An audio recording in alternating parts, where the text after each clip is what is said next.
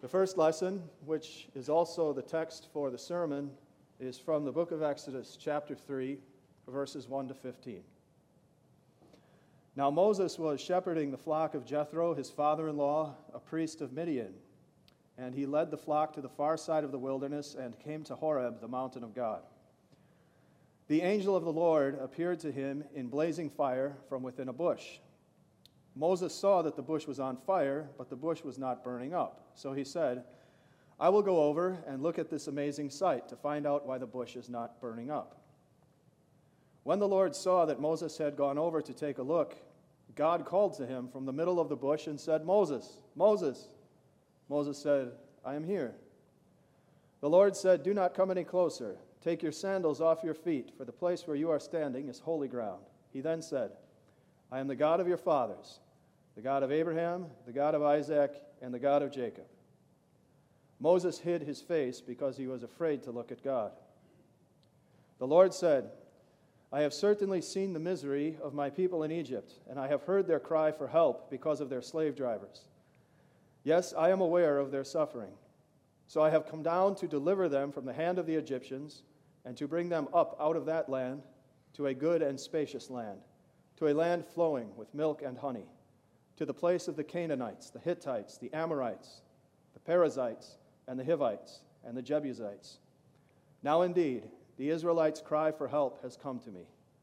Yes, I have seen how the Egyptians are oppressing them. Come now, I will send you to Pharaoh to bring my people, the Israelites, out of Egypt.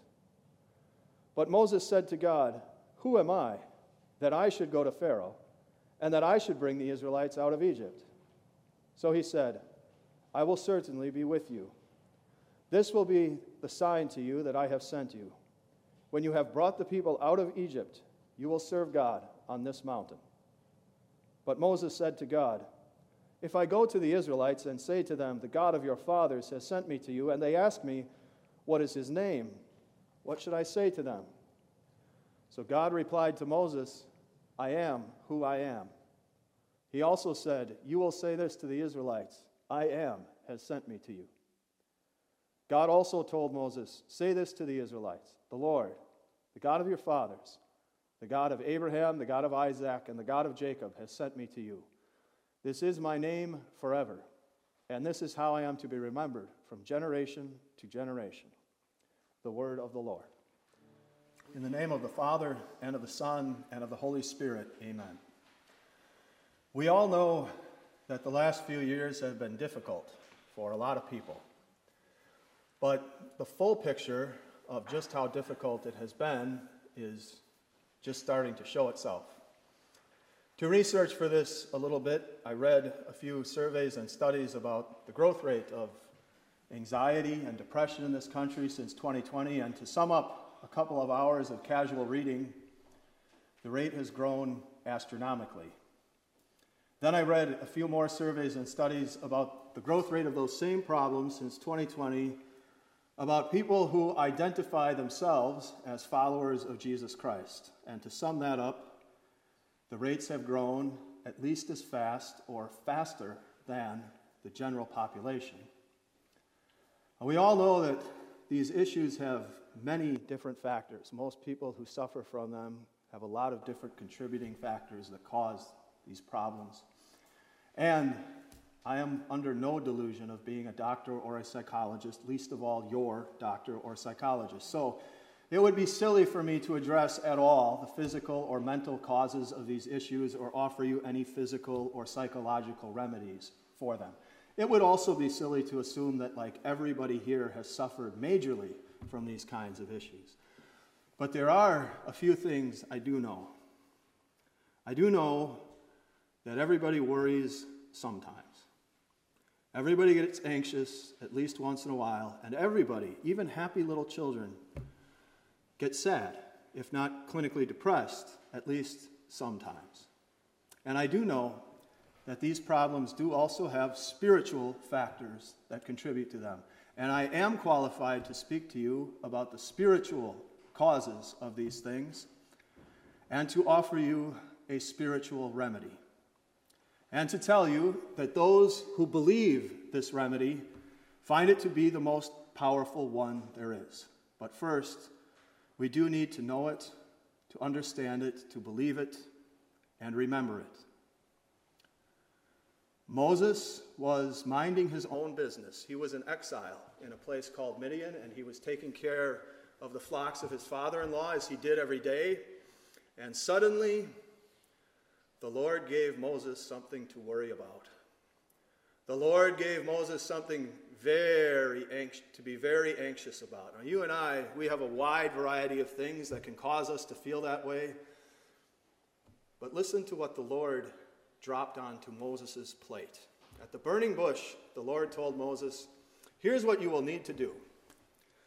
Leave exile, where you are comfortable and safe and where you have started your nice little family, and you will need to go back to Egypt, where you are a fugitive, wanted for murder, and you will need to assert yourself as the singular human leader of over 2 million Israelites, most of whom have never met you and have no idea who you are. Then Moses, after you do that, you are going to need to stand up to the most powerful man on the face of the earth. You are going to have to stand up to Pharaoh and demand that he release you and all of those Israelites that he currently has working for him for free, just let you go, free for nothing. Then Moses, you're going to need to lead that grumbling rabble of Israelites all the way across the wilderness to the most valuable piece of real estate on the planet, and just take it. And why don't I just list off the names of all the nations that are currently occupying that land that you will need to take it from, but just take it. We get worried and anxious and overwhelmed by lots of different things. Maybe we could agree, though, that what God gave Moses on that day was even more. And you can hear it come through in the question that Moses asks the Lord. But Moses said to God, who am I that I should go to Pharaoh and that I should bring the Israelites out of Egypt? Moses is worried and he is anxious for sure, and he will need to listen to the Lord very carefully.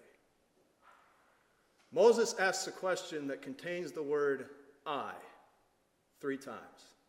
That's a lot of I's in one question. Moses asks about himself. Who am I? And the Lord answers, by saying nothing about Moses at all.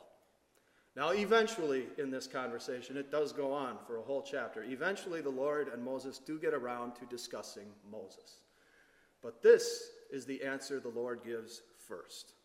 I will certainly be with you. Now, this is not going to be our main takeaway. But when we find ourselves in overwhelming and worrying situations, we need to start by listening to what the Lord tells us about himself first. Moses and the Lord, they will eventually get around to talking about Moses. But you have to listen to what God says about himself first. See, when we get in those kinds of situations, the temptation is to immediately turn our eyes inward and think about ourselves. And it's not wrong to think about ourselves, but it is wrong to think about ourselves first. First, we need to listen to what the Lord says about himself. And the Lord tells Moses, very straightforward, I will, no doubt about it, I will be with you every step of the way through this. And then the Lord goes forward. And he talks about how he will help Moses in the future. When Moses goes back to Egypt, the Israelites will accept him as their human leader. When he stands up to Pharaoh, Pharaoh will let the Israelites go. It's not going to be easy. It's going to take a lot of work, and he'll never do it voluntarily. But finally, he will let those Israelites go. Moses will lead them out of Egypt all the way back to this mountain where Moses is currently speaking to the Lord, and then lead them all the way to that beautiful promised land flowing with milk and honey, and the Israelites will succeed in taking it. So the Lord starts by talking about himself and all the help that he will give to Moses in the future. Then, the Lord also goes back to the past. And Moses lived a super long time ago, like 2,500 years ago, but there was history before Moses. Specifically, there was history between the Lord and his people. The Lord had appeared to Abraham and Isaac and Jacob, and he had made precious promises to them. The promise that a Savior for the whole world was going to come through their family. That beautiful promised land would be theirs, as well as a nation that would be teeming with descendants. The Lord was good in the past to the patriarchs of Israel. He made them those beautiful promises in pure grace. They did not deserve any of it, but the Lord made those promises, and he was faithful to them. He kept them. So the Lord starts by talking about himself, and as he does, he goes forward to the future, talks about all the good things that he will do for Moses and the Israelites, and he also goes back to the past, and he reminds Moses of all the good things he has done for them already. That, however, still leaves Moses with a problem that could very easily press down on him, and the problem is Moses is not living in the past, and Moses is not living in the future. Moses has a problem in the present, and that is he needs to work up the courage, he needs to work up the strength to leave his home and go back to Egypt and take up the leadership of the Israelites. That is Moses' right now problem. You and I, we Christians, we know about a lot of good things that God has done for us in the past. We could start at the very beginning of everything. We could start with the creation of the universe. God made this place for us. And he made us in his image. That was very good of him. And then we could remember how when God went to Abraham and Isaac and Jacob and made those promises, he was also being very good to us. Because he kept his promise to send salvation through that family and through that nation. And that good news of salvation has come all the way down and all the way over to us in Woodbridge, Virginia in the year AD 2023. Jesus Christ in the past, he did come into this world and keep all of God's commandments perfectly in our place. And we get credit for it in the eyes of God. We get credit for Jesus' holiness through faith in him. And Jesus in the past went to the cross to free us from our slavery to sin. And he rose from the dead to break death's control over us. Amazingly good things that God did for us in his Son, Jesus Christ. And then we could just look back to our own lifespan, just our own time here on this earth. And remember how at the font, the Holy Spirit brought us to Jesus and washed our sins away. We could look back and see how God has given us everything we need to live. And many of us, he has blessed lavishly with spouse, children, grandchildren, car, house, and money left over. God has definitely been good to us in the past. And we also believe, we know, that God is going to be very good to us in the future. We trust that he's going to get us through the wilderness of this world to the promised land of heaven because of everything that Jesus has done for us. And we believe that at some point in the future, at a point that nobody knows but God himself, Jesus is going to come back. And he's going to give us a new heaven and a new earth. And from there on out, the future looks very, very bright because there will be no more sadness or anxiety or depression or anything else ugly like that. Just joy forever. And won't that be nice? It will be. Will be in the future.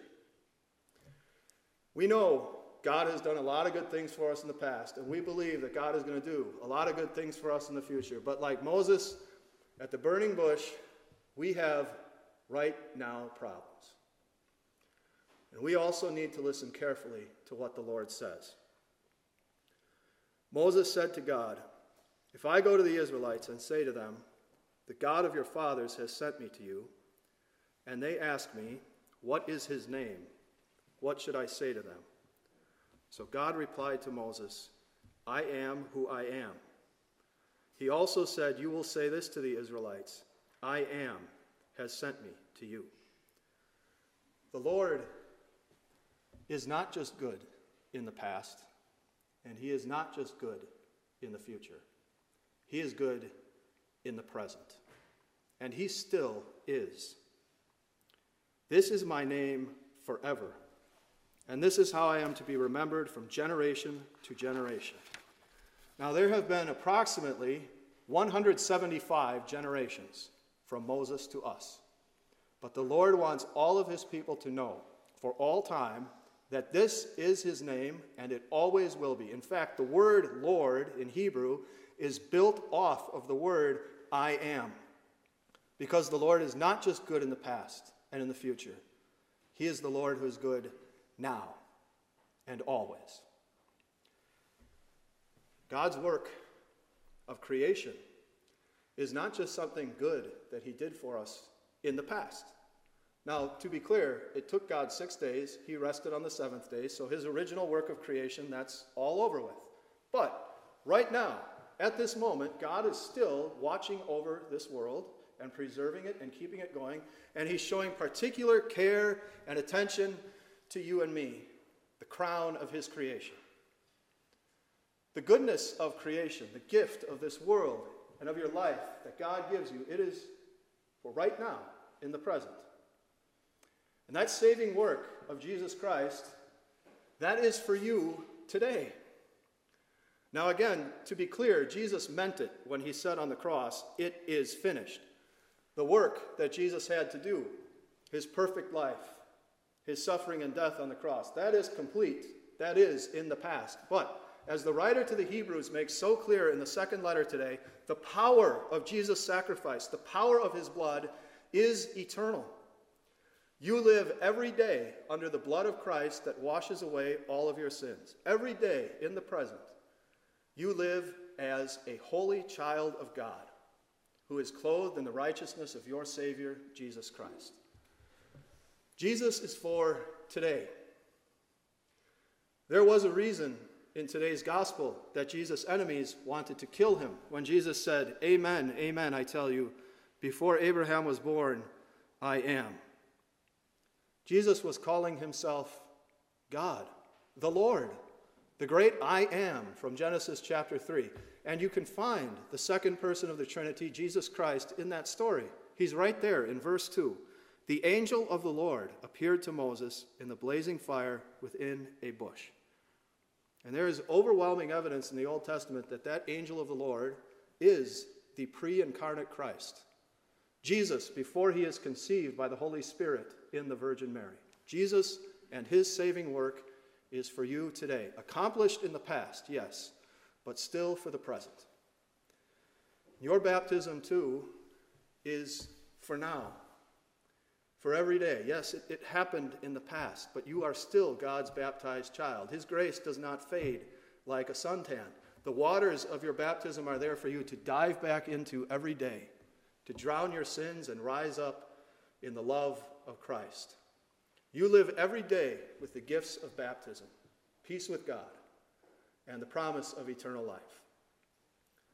Now, let's talk about those good things that God will do for us in the future.